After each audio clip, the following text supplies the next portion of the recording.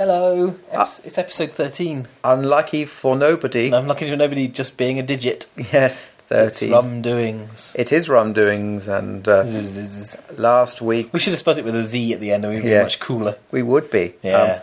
But because we didn't, we're now not cool at all. None cool. Except for last week's drink, which was Snowball for the year 2000, which I noticed in last fortnight's, not last week's. Oh yeah, which I noticed in the forums has caused some consternation. That again, it wasn't rum. Sorry, those who've complained. On the message boards, yes, on the bulletin boards, the phone lines melted down with complaints. We received 3 telexes. The telexes to podcast@rumdoings.com. So this week we are returning to actual real rum. I love the way, by the way, that you Scottish rum. Your father instincts can't help but spot the crying sound. The crying sound is so distant I can barely hear it, but I see you react, and then I listen for the crying sound. It's very interesting. Yeah, my daughter's upstairs whinging at the moment. She's whinging because she has her nappy taken off and she loves being naked. Right. But then the constraints of the evil world putting her back into clothing, she rebels, as we all do. I mean, we're all lying on our backs, kicking our genitalia into the air, occasionally pissing on ourselves, and then to be forced back into clothing is awfully restrictive. She'll eat from the tree of life, and soon she'll become ashamed of her nakedness. Excellent, good. Yeah. So what have we got? We got the legendary. You'll know. I'm this reading one. the bottle. You'll know this one because it's legendary. What's bizarre is it says the legendary Alnwick rum. Apparently, I got this from Auntie Alice, Victoria's sister. And I think it comes from the castle at Harry Potter. No yawning. Am I boring you? Yes, very much so. It comes from the castle. Boring rum story. It comes from the castle in which Harry Potter was filmed. Do you know who else bans yawning? Who? Richard Desmond, the proprietor of the Express newspapers. I love him. The proprietor got hold of a memo of his at one of his meetings, and there's certain things that they are banned in the meetings. If you use your mobile telephone, you have to pay, or BlackBerry, you have to pay £50 fine. Right. And if you yawn, you have to pay like a £5 fine for yawning during his meetings. Good. I'm going to institute that at work. Good idea. Just as long as you don't do it to me now. So it's Alnwick rum. That's www.alnwickrum.com. 43% volume. So it's going to be a tangy mix. And 57% air. Yes. It's a distinguished dark rum, which has been enjoyed around the world for generations and is based on an old secret recipe from Alnwick. Lost for 20 years, this unique recipe requires the masterful blending of aged rums from Guyana and Jamaica. So there you are. Are you ready? How can you have... It was lost for 20 years. How can you have a secret recipe in this day and age of political health and safety correctness gone mad? Also, the fact that it was lost for 20 years, how do they know it was found again since it's a secret? That's true. We found it. We can make it again and charge you for it. It turns out we've remembered how to make rum. Yes. We learned how to mix 2 rums. How come I'll pour some out. Mr. Kentucky Fried Chicken doesn't have to... faking the bottle lid removal sound. Yeah, because I would have been already open, but I'm going to pour some now. This is a real pour. This is real. Was this real? Yeah. Well, it doesn't sound real. It sounds like a sound effect. Real. It sounded like a sound effect. I hope that came across well. Yeah. I'll pour some. Ready. Oh, the air didn't do it that time. No. Oh, well. Let me You poured yourself a generous measure there, I see. Yes, I'll close the bottle. Carry on your anecdote about Mr. KFC. Oh yeah, how can he have a secret blend of herbs and spices? Surely he should have to declare what they are, just in case I'm allergic to one of them. Well, you'd have thought so. Yeah. Look at you reclining like a Roman soldier. This is the same like thing. A centurion. Yeah, I don't know if the centurion's reclining. I realised I'd gone down Roman soldier. I just wanted to make it as wrong as I could. Yes. The Roman recliner. That's true. Reclinatus. Reclinatus Romanum. Yes. I speak fluent Latin. Oh, well, I know. Surely it would be... I have no idea. Reclinatus... Anyway, are we ready? Are we ready for tasting the... Taste. 3, 2, 1. Oh, it's horrible. Don't say that. Auntie Alice will be upset. It tastes legendary to me. It does it? Sorry, Alice. I tell you what it is. No, it isn't actually. No, it's a bit of a shock because it's straight rum. It's proper rum. No, but also it's so oaky. It tastes like I've just eaten a barrel. I'll tell you what. It's so oaky. I'm not going back on what I said. The first taste in my mouth is horrible, but the aftertaste is fantastic. Yeah, that's true. I'm loving this flavour in my mouth right now. It is like I'm chewing an oak barrel now. Yeah, it's like it's amazing. So if you have to bear the first shock, and then actually the oakiness is nice, but the initial hit. God, smell it! It smells of licorice. Yeah, no, I mean its smell is good and its aftertaste is good, but its initial. You've got to power through that first one. No, it was. I think partly I think it was shocked that it's the first time we haven't had a sweet or flavoured rum for a long time. It's actually a proper dark rum. And the memories from last fortnight's Snowball from the year 2000. Yes, that's right. Still linger in my mouth, that flavour. Yes. Whole 2 weeks have gone by. After 14 whole days. That's right. 14 whole minutes. Let's try to taste it. It's really shockingly, it's odd, isn't it? Gosh. You know, to do something really odd, just take a tiny little bit and stick it on, just lap it with the tip of your tongue. Mm-hmm. And there's a kind of weird sweetness that you hadn't detected before if you... No, there is, you're absolutely right. It's so bizarre. We're turning into Jilly Goulden and Oz Clarke, because their names on the food programme. Oh, yes. You can't have programmes as good as the food programme. No. It would have to be called Food for 172. Funky Foods with a Z. That's true. With Oz Clarke, capital W-O-C. Oz Clarke these days does Oz and James's Big Adventure. You'll like that. Have you seen those? I haven't seen that, no. That's where he goes with James May from Top Gear, and they travel around France and America, and James May, he basically tries to educate James May's palate about wines and so on.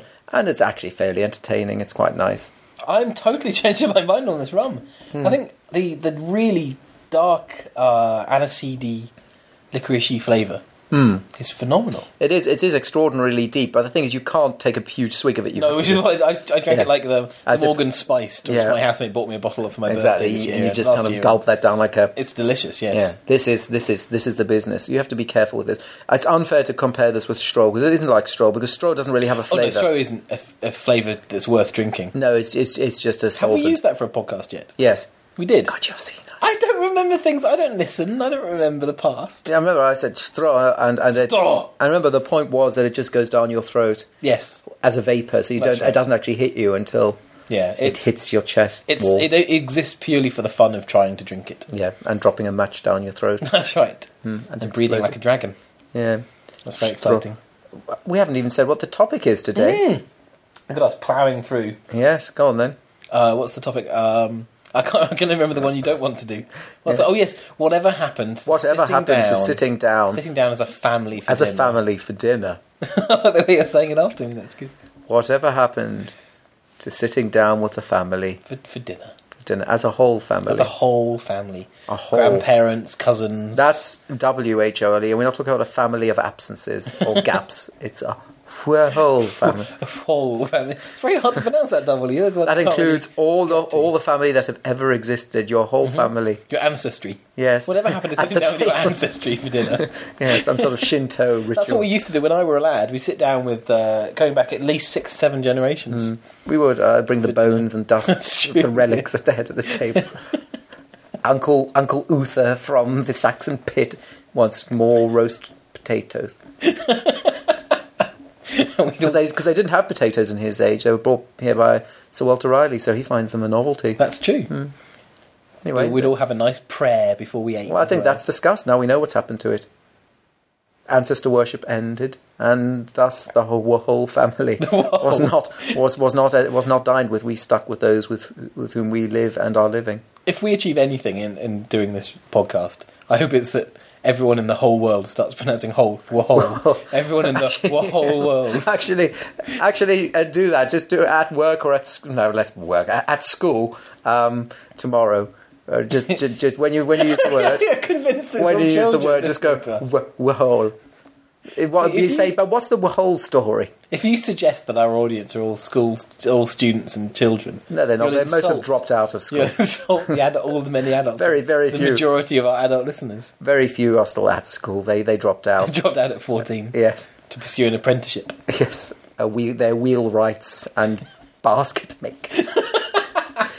But also gamers and Christians. Gamers and Christians, so very many of them. More than you ever dared to believe. Christian wheelwrights and gamer basket makers. I would like to point out we're sharing a sofa with an Xbox controller. It's not mine. I know, but I'm just pointing out it's in your house. I have an Xbox controller in my house. I will admit to that. You have your sneaky games of Halo 3 online multiplayer, don't you? Yeah, what's the... So how good James Simon. Your Halo 3 online multiplayer on your electronic Xbox. What is a Halo 3? It's a video game that the young people like. And Halo 1? That was a video game that everyone liked, but Eurogamer, who only gave it 7 out of 10, I think. Was it 6? I can't remember. Only, 70%? They controversially gave it a low mark. Well, so 70% is a low mark. But everyone else gave it 10 out of 10. You see? So it was shocking all those years ago. In a future podcast, we are going to have a great debate. Oh, yeah, we are. The great debate. The great debate where I am going to debate 4 video games as a mature and valuable and vibrant medium, and you're going to debate again. So that's nonsense. We're going to debate against our usual positions. I've always thought that that's the way one should debate. It always depresses me when I see celebrity debates and things like that, where the celebrity or the professor or whatever who you think would purport that position is the person who is forwarding it. And the person who's opposing is the person whom you would expect to oppose it. I think they should invert it. And I know that when you do debating societies at school and university, you basically have to pick out of a hat whether you're going to be proposing and opposing. Right, yes. And at the very least, that's what should happen. It always disappoints me when it's too obvious otherwise. I think you should be forced to make a cogent argument against what you usually believe. No, that's the strength and skill of debating, I think. You have to be careful.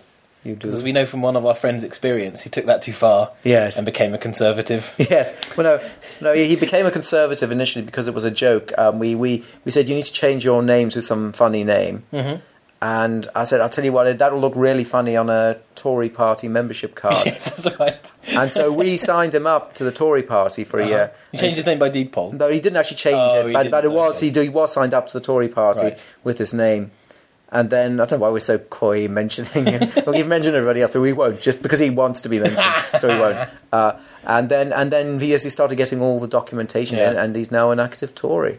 It's like so be careful with your jokes. Yeah, you have to be very careful. You go into the Scientology thing, they promise you a personality reading. You're like, I'll just have a bit of a laugh. Yeah, I'm going to make fun of them. You're giving them all your millions of dollars. The next thing you find yourself being... flown off in a spaceship. Being flown off in a spaceship or murdered in a little room because you're not given proper drugs rehabilitation.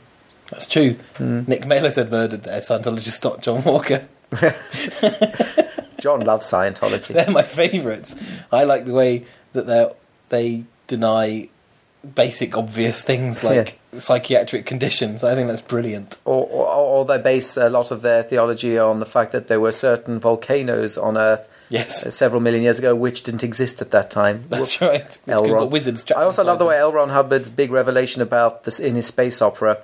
And it says all the Thetans were travelling through space. God, we are probably going to be sued for this, or we are going to be abused. We're travelling through space in things that he describes as, they look like, conveniently, look like DC-8 aircraft. You know, the aircraft that happens to be around at this time. It's like when I used to play this game of random word snap with my sister. We made it up where rather than saying snap, you had to say a random word. Mm-hmm. But if you won the last hand, you chose what the next random word was, so it kept changing all the way through. So it's much harder. Don't understand. Can we try doing that now then? My sister would never come up with a random word. We haven't got a pack of cards, so she would just say, she would go radiator, curtains, because it was the thing that she could see in front of it. I used to get furious with her. No, something you can't see, something random. It's a giant rouse about it, and the game would end. Okay, in 3 seconds, say a random word. 1, 2, 3. Cartwheel. Abnegation.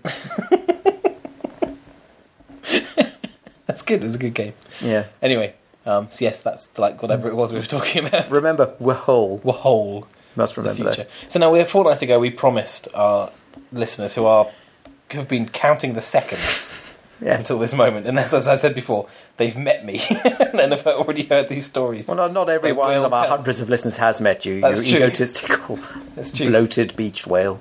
But I will tell people within about 10 minutes of meeting them these stories. The stories of yore. These are from the olden days. What year? 97? Well, 97. Well, no, it was before 97. The first meeting was before 97. Seriously? 97 was the election. That was the last meeting. Oh gosh, yes, so it was. So Brasso was to me 96. Yes. So actually, no. When did the Queen of Hearts die? I don't remember. Because remember, it was the day It was a week afterwards, and Mother Teresa had just died, and he was. That's right. Yes. Forgotten fact. Oh, whenever it was. Well, let's start from the very beginning, because that's a good place. Okay, we should talk... No, it must have been 97 and slightly after 97, you're right. Sorry. The origin story of Rum Doings. Ur. So it was Channel 4 Forum. I just got the internet. 4OD or whatever it was called. It wasn't there. That's what it's called now. It was the Forum. I think right. Yes. With 4Ed. But they were really ahead of their time, and the BBC hadn't got to this idea. Pretty much nobody had. And I remember I was a big fan of the Day to Day. And I wanted to know the what, John? The Day to Day. What's that, John? 1993 BBC Two news spoof program created by Armando Iannucci and presented by Chris Morris. And had various other luminaries in it. Based on the Radio 4 program On the Hour, and written by the same people like Steve Coogan, Patrick Marber, and indeed David Lee and Schneider. Herring. Well, they wrote the radio program. They didn't write the TV. On the Hour, they did, yeah. But a lot of people who have subsequently become very, very famous in their own realms and so on. Yep. Rebecca Front was part of that. Indeed. Doon McKeegan. Dougal McKeegan, of course. Yeah, all of these people. Yes, and I had enjoyed that. And of course, Arthur Linehan and Graham Linehan and Arthur Matthews. Arthur Linehan and Graham Matthews. That's right. Did you see the Comedy Awards last year? Graham Linehan was doing his acceptance speech. He won a Lifetime Achievement Award, and rightly so. I mean, for writing, and he gave his acceptance speech all the way through having offered some chocolate. Yeah, it'll go with the rum. Thank you very much. But it's been awarded, and all the way through his acceptance speech, he spoke about Arthur Matthews like he'd died. And I was frantically searching the internet to find out when Arthur Matthews died. It turned out he apologised on Twitter afterwards for having given quite the wrong impression about Arthur Matthews. He said, when I write, it's like he's still there. I still feel like I can tell him the jokes and hear whether he would laugh or not. He's just living in Ireland writing plays. It's very peculiar. It is. Anyway. So there was this very good radio programme that was really ahead of its time, a very brutal satire of the news. Yes. Proper satire, but also it's where the character Alan Partridge was born, who became Steve Coogan's big vehicle. Absolutely. And so they made the Day to Day, the TV programme. And I remember just catching it when I was in 93, but I would have been 15, and so I was just a bit too young to really appreciate it. You would have been 17, right? Yeah. So you would have come in prime age. Yeah, that's right, yeah. And so, but I caught it on videos later and watched it over and over and over again. So Brass Eye was due to come in 97, and late 96, wasn't it? Yeah. And it didn't appear. And so I wanted to know why, and so I used the internet in my excitement, found the Channel 4 forums, stepped outside the gated community of CompuServe into the dangerous raging wild, the world wide waste ground that they were trying to protect you from. CompuServe were like, well, are you sure? It was really strange. There'll be dragons. That's true. We're not moderating the content out there. And so I found the Channel 4 forums, and then found out that there'd been some problems with the programme, that they'd balked on it in some way. Well, do you remember what it was? Well, it was the Daily Mail had campaigned against Sutcliffe the Musical. Sutcliffe the Musical, and then, of course, the then director of Channel 4 demanded it be edited, Michael Grade. And so Christopher Morris had embedded within... Oh, no, that was all. That happened. That happened much later.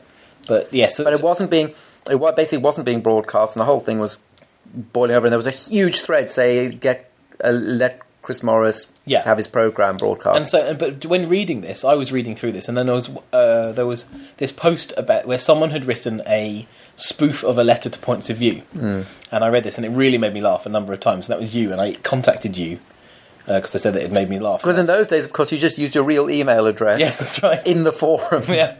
Because, of course, why wouldn't you? There were 7 other people who were likely to use it. Yeah. And so I contacted you and we got in touch, and then I really have no recollection of how that led to Glebe's Thrift Funnel. Well, you apologised for being a Christian, for a start, which is good. And then you visited me at EasyNet, where I was working at the time. Oh, yes, of course. You came upstairs and visited me, yep. I remember that. Yep. And then eventually we formed a website called Glebe's Thrift Funnel during the broadcast of Brass Eye, I think. Well, just before, yeah. Yeah, and it was a Chris Morris website. I remember there was one other guy called Rob Sedgbeer who has gone on to... Rod Sedgbeer, he does a lot for Lee and Herring. Yeah, he seems to be really a useful guy for them. And he... I once went on a date of someone he went out with. It's a weird coincidence. Anyway, he said that he gave us his material because he decided our site was better than his. Yes. I remember Frogger, something called Frogger. Anyway, and so we built up this website, and then I decided I would push my luck, and I contacted...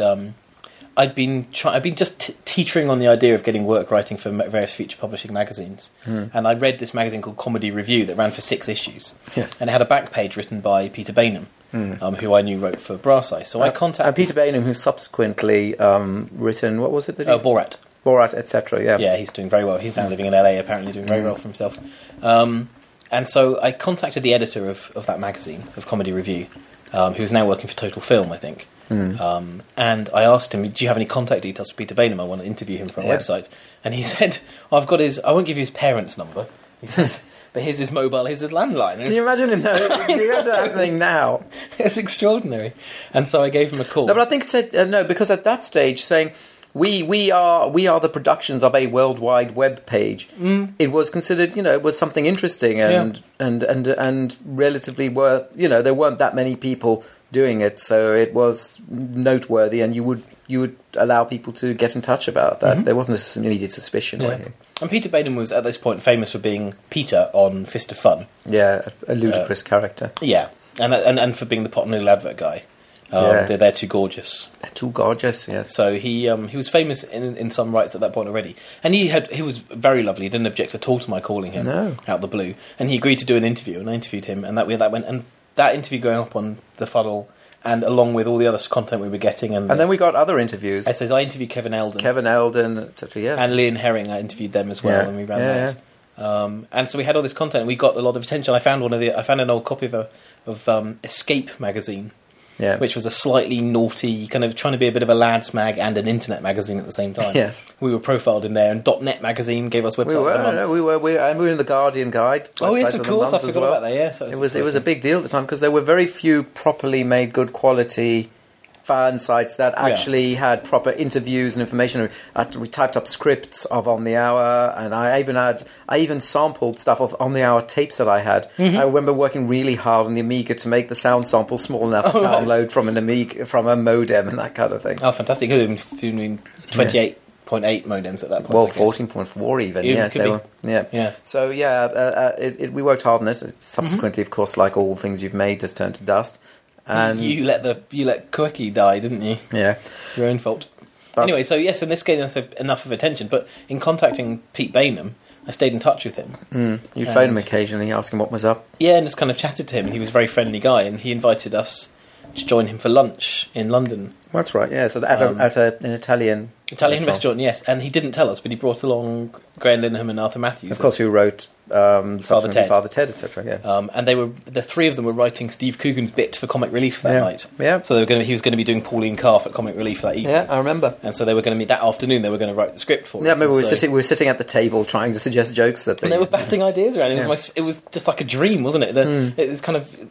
Certainly, you're going to wake up these three comedy writers who we'd admired for years were throwing ideas around. And do you remember we told the story? Oh, because we told them the story about the hidden frame. Yeah. What do you think about using the word to describe this story on Rum Dooms? We don't swear on this podcast. No, but you can say it's the naughtiest word of all, beginning with C. The C word. He hid it in a... Christopher Morris hid it in one frame. One frame of an episode of Brass. Saying Michael Grade is a... Someone told us, who was the controller of Channel 4 at the time, he'd made him cut the Sutcliffe sketch. So someone told us, who we still suspect might have been Chris Morris. Someone leaked it to Bemley. We found the frame, put it up on the funnel. The Sun stole it, printed it in the paper the next morning. And it became a huge... And he got fired as a consequence. So technically we got Chris Morris fired. Yes. Maybe a mistake. Yeah. Yes. So yes, we told them this story, and do you remember there was because the C was an optical illusion. It was just the T. It was the CUN. But the T was an optical illusion on the map. And I remember Graham Linehan then improvising this whole courtroom scene with the judge. Yes. Going, no, there was no... And they were just banting. It was so exciting. Like, we're in the centre of this important, exciting thing. And so, yes, that was the beginning of our dalliance with the stars. It's sad that it has a sad ending where the stars all go away and leave us bereft. But it got better. I mean, but it did get better. The story gets better. The election. The 97 Armistice election special. Because Armando Iannucci at that point had a TV show on Friday nights called the Friday Night Armistice. And then it became the Saturday Night Armistice, and then just generally the Armistice. Yeah. And so it was him, Peter Bainham, and David Schneider, so a bunch of alumni from Day to Day. Yeah. And they were doing... It's a very silly, topical comedy. It was fun, show, yeah. And it had... And so there was the election night Armistice was on, and Pete was live, of course, yeah. Yes, and Pete invited the two of us up to go and see it, be in the audience, and gave us green room passes. So we sat and we watched the whole show going out from 9 p.m. till just gone midnight. And of course, remember that was an extraordinary election. Yes, because it was the end of the Tory reign, 19 years of the Tories, and the Michael Portillo thing happened and all that. It was like, and they had that man. I've forgotten what his name was, but the man from the Observer who's latterly done television, who was actually the serious correspondent, who was brought in to do a spot. And as soon as he finished, he rushed to the side of the studio to actually watch the real television because he couldn't quite believe what he was seeing and whether, in fact, this was just a joke by Iannucci. But they had who else? They had the Jenny Powell from Wheel of Fortune doing some silly thing, and they had Valerie Singleton, Sally Phillips with the trampoline outside. Sally Phillips. Sally Phillips was later. No, Sally Phillips was there. She played a whore. The helicopter whore. She played the whore. That's true. The helicopter whore. That's true. I forgot. And Kevin Eldon was there as well, and Peter Bainham, and not Steve Coogan. The whole gang. Was Steve Coogan? No, he wasn't there. Yeah, that's right. So we watched this, and it was fantastic because it was live. It was. I'd love to them to do it again sometime because BBC One had the election coverage and BBC Two had live spoofing of the election coverage, which was wonderful. A brilliant idea. Such a surreal evening, and really was surreal, properly used. And then afterward, we had these passes that let us go down to the party after they finished filming. Really? So suddenly we found ourselves in a room with Amanda Iannucci and Steve Coogan was there. Yes, he definitely turned up for some reason. Yes, because he was doing. Because I remember at a certain point, I think everyone had a few cold drinks by this point. Yes. And he was doing impressions of the politicians. Because we were watching, we were watching the election results. Yes, that's right. On a TV inside the BBC that got really poor BBC reception. Inside the green room, sitting really huddled up close. Yes, because there weren't enough chairs. We were kind of just lying on top of each other, sat on the floor. Valerie Singleton was sat on my right foot. I remember that especially. She was. And she took off her shoes. I remember that. She forgot her shoes. She forgot her shoes. I think she might have had a couple of cold drinks as well. Yes. Sally Phillips gave you a kiss. On the cheek. Oh, very excited about that. Still boast. That's what I boast more than anything else. That I kissed Sally. Jenny Powell called one of her colleagues where we were discussing, and she called one of her colleagues at that stage a most unpleasant individual. That's true. And we very gently, you were terrified of this. I asked her about being on, because she'd been a victim of Brass Eye. Yeah. And I asked her about this, and you got very cross with me and thought we were going to be thrown out because I wanted to ask Jenny because she'd been promoting heavy electricity on Brass Eye. I don't think she still seemed genuinely not to have realised that she'd been a victim of it all. No. Everybody was having an enjoyable drinks, and every time a Tory lost his seat, of course, all the impartial... that's right. I remember though when Michael Portillo came on screen, everyone threw crisps at the TV. Everybody, including Stephen Coogan. And Amanda Iannucci's wife told him off. Yes, Amanda Iannucci's wife was cross. And she was cuddling Mr. John Majors. Mr. Tony Blair and Mr. John Majors. The cuddly Mr. Tony Blair and Mr. John Majors. And so all throwing things at the television, yes. I remember. It was very exciting. There was one... And Steve Coogan was doing impressions of people as they came on, so he was doing over the top of the people, he was doing the voices, and it was so funny. It was bizarre, and we were there till really early. I think we were there till like 6 in the morning or something. When we came out, it was daylight. Yes, yeah. And this would be May. Lots of course, food and unlimited drink at the licence payers' expense. That's right.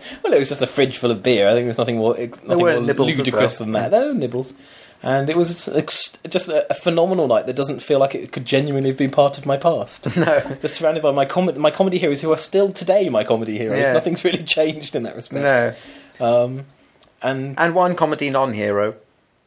Remember? Oh, the large. We won't say who it was. Let's make it all positive. Yeah, there was a large gentleman, almost the size of Beep, who was quite snide and unpleasant. But that maybe he was having a bad day. Maybe the talcum powder that had gone up his nose had perhaps caused him to sneeze a bit. So maybe that's why it was nasty. I deny all of this. I didn't say who it was. These lies. Yeah. Anyway. But it was genuinely an overwhelmingly positive experience. There were these people who had no reason to be speaking to the likes of us.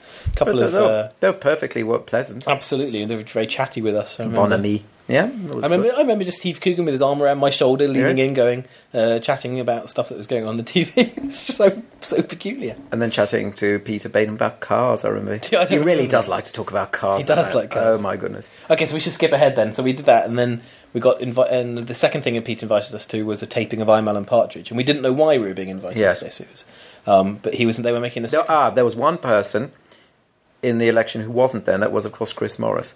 Oh yes, he had nothing to do with that. Yeah. So there was an episode of I'm Alan Partridge we were invited to the taping for, and they were making a second series, so we were very happy to have been given invites. This was the first series. Oh, sorry, making the first series, of course, the first series. Yeah, I haven't seen it yet. Yes, we don't know. Me knowing you was a couple of years in the past, And so we went along, and we sat in the audience, and we didn't know what was going on. I remember Tom Binns did the warm-up and mocked our friend Louis Barr for looking like Doctor Who. Yeah. And then the lights come up, and Steve Coogan comes out and introduces his special guest star for that evening, one Mr. Christopher Morris. He was very nervous. He told us he said he hadn't been on stage since. He said to the audience he hadn't been on stage since he was 19. He hadn't done anything live since he was 19. He was absolutely terrified. He was really nervous, and it was the episode where he played the radio presenter. Remember, he was interviewing. He was being interviewed by Alan Partridge. Partridge. He was a representative of the Farmers Union or something like that. Very unlikely representative of a Farmers Union. Yeah. And he was there was. I just remember quacking plums. I remember something about spinal cords in a BAP. Yes. Being involved. Yes. And they did 2 takes of this scene because Coogan forgot a bunch of key lines in the first take. Yes. Because a whole lot of it was improvised. Yeah. And the second take was not nearly as good. And I remember I think what aired was an amalgamation of the 2. Yeah. Yeah. And so after that we I was going to leave. Sorry? After that, I was going to leave because we hadn't we had not been invited to the green room this time. We had quite categorically. That's right, categorically. Yeah. And I said, look, we're in the same room, same building as Chris Morris. We've got to try. You're not going to be. He was our massive hero at that stage. Of course. Subsequently, he's fouled his nappy, but then... You've got to understand, this is post-Brass Eye. This is pre-Brass Eye special. Yeah. But it's post-Brass Eye. Yes. And, he was the greatest comedian alive. Yeah. I don't think there's anyone else who could challenge him for that title. Certainly not there. And, we'd written a website dedicated to him and had a mailing list of, ostensibly about him. And, we were fanboys, you call us now. But super fanboys. Yeah. And so we were in the same building as him. And I said to you, we know the way to the green room. Yes, it'll be the same one. Let's blag our way down there. And so we had no passes, no security, nothing. So we went up to the reception desk. We could have been underpant bombers. It's true. But in those innocent days... We went up to the reception desk and said...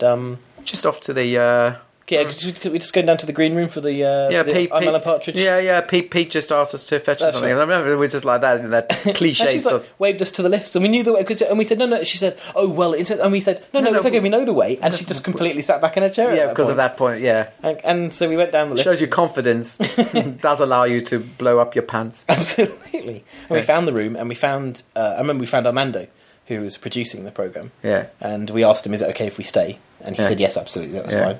And so we hung around, and eventually you had a stiff drink.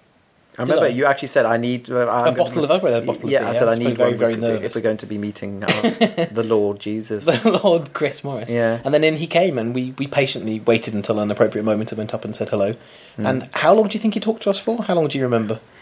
It was. I wouldn't exaggerate to say at least half an hour to 45 minutes. My memory is 45, so I wonder if maybe it was half an hour. But there were a huge number of topics discussed. It was extraordinary. He was a fantastic man, and he knew of the website, which was just lovely for us. Yes. And so he vaguely knew who we were, so he wasn't too surprised by our existence. And there was.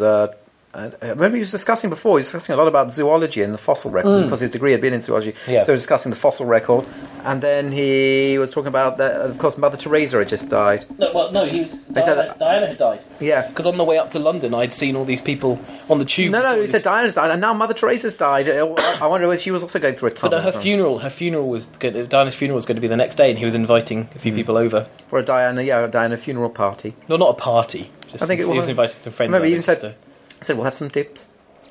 So it was fantastic to meet him, and he was extremely generous. But what was interesting by this stage was interesting to see Coogan was slightly changed. Do you remember? I don't think we need to be talking about celebrities' private lives. Slightly changed. I'll say no more than that. There was an interesting insecurity which we noticed. I think the insecurity was prevalent throughout, because I remember asking him. I said to him, "Is it very difficult to play a character like Alan Partridge, who's quite so revolting?" And he said, actually, it taps into some of the worst parts of my personality, and it's quite easy for me to slip into. Yeah. So he was going very honest about that. No, but it was just insecurity. Basically, I don't know. It was actually quite touching. He said, "Armando, was that any good? Was I all right?" Yeah, and he genuinely. It was like Armando was his father figure whom he was asking, and it was very interesting to see. I don't know how you would react to your producer and your director, but the hierarchy was obviously there in a very interesting way. Like Armando was in control, even though Coogan was ostensibly was the star. Mm-hmm. It was an interesting dynamic to see, I think. Yeah. And then, of course, Morris signed a napkin. Oh yes, that's right. Well, it wasn't a napkin; it was the back of a script. Oh, yeah. We tore a script from that evening show. Why we didn't just keep the script. Ridiculous. But anyway, and he wrote, I don't know, you lost yours, didn't you? Yeah. But I still got mine, in which because I never asked for an autograph from anyone else because it just seems ludicrous. We just knew that no one would believe us otherwise. Yeah. And he wrote, "What's the point of this?" And then his signature. Yes. Which was good. On the back of a script for me. Yes. And so, yeah. Remember, the script was very different from the programme, so that was interesting in as much as you could see how much had been cut and improvised. And that's right. Yeah. And again, it was just a really nice time hanging out with some really genuinely lovely people, and Morris was amazing. And then, of course, Peter Bain became increasingly famous, and you lost his phone number. And I didn't lose his phone number, I still got it, but I'm assuming it doesn't work now. If he lives in America, I'm presuming it doesn't work anymore. Yeah. But there wasn't any reason for me to call him anymore. So. See, if we'd been properly rapacious, we would have really made something of our connections, and we would now be well in there. Super famous comedy writers, yeah.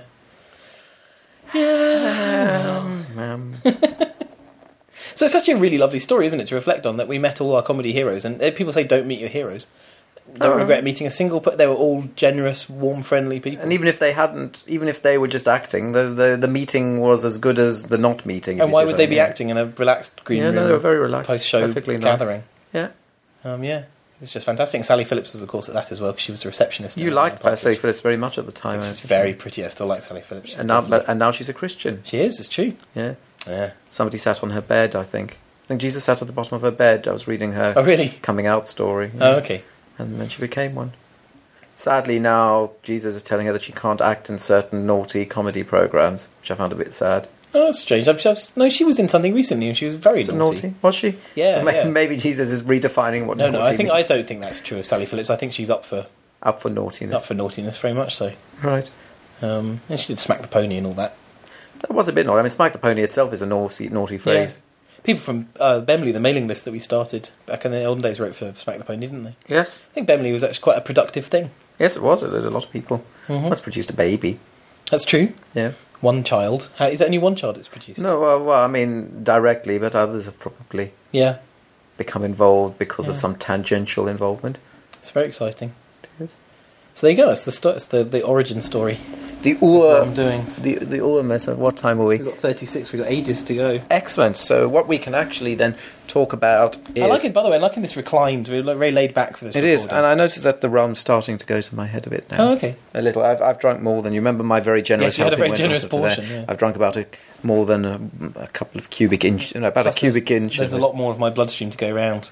Yeah. Than your slight, slender body. Yes. Are you going to be going to America this year? Hope so. I'm happy to go and see some friends in spring break. That's my plan.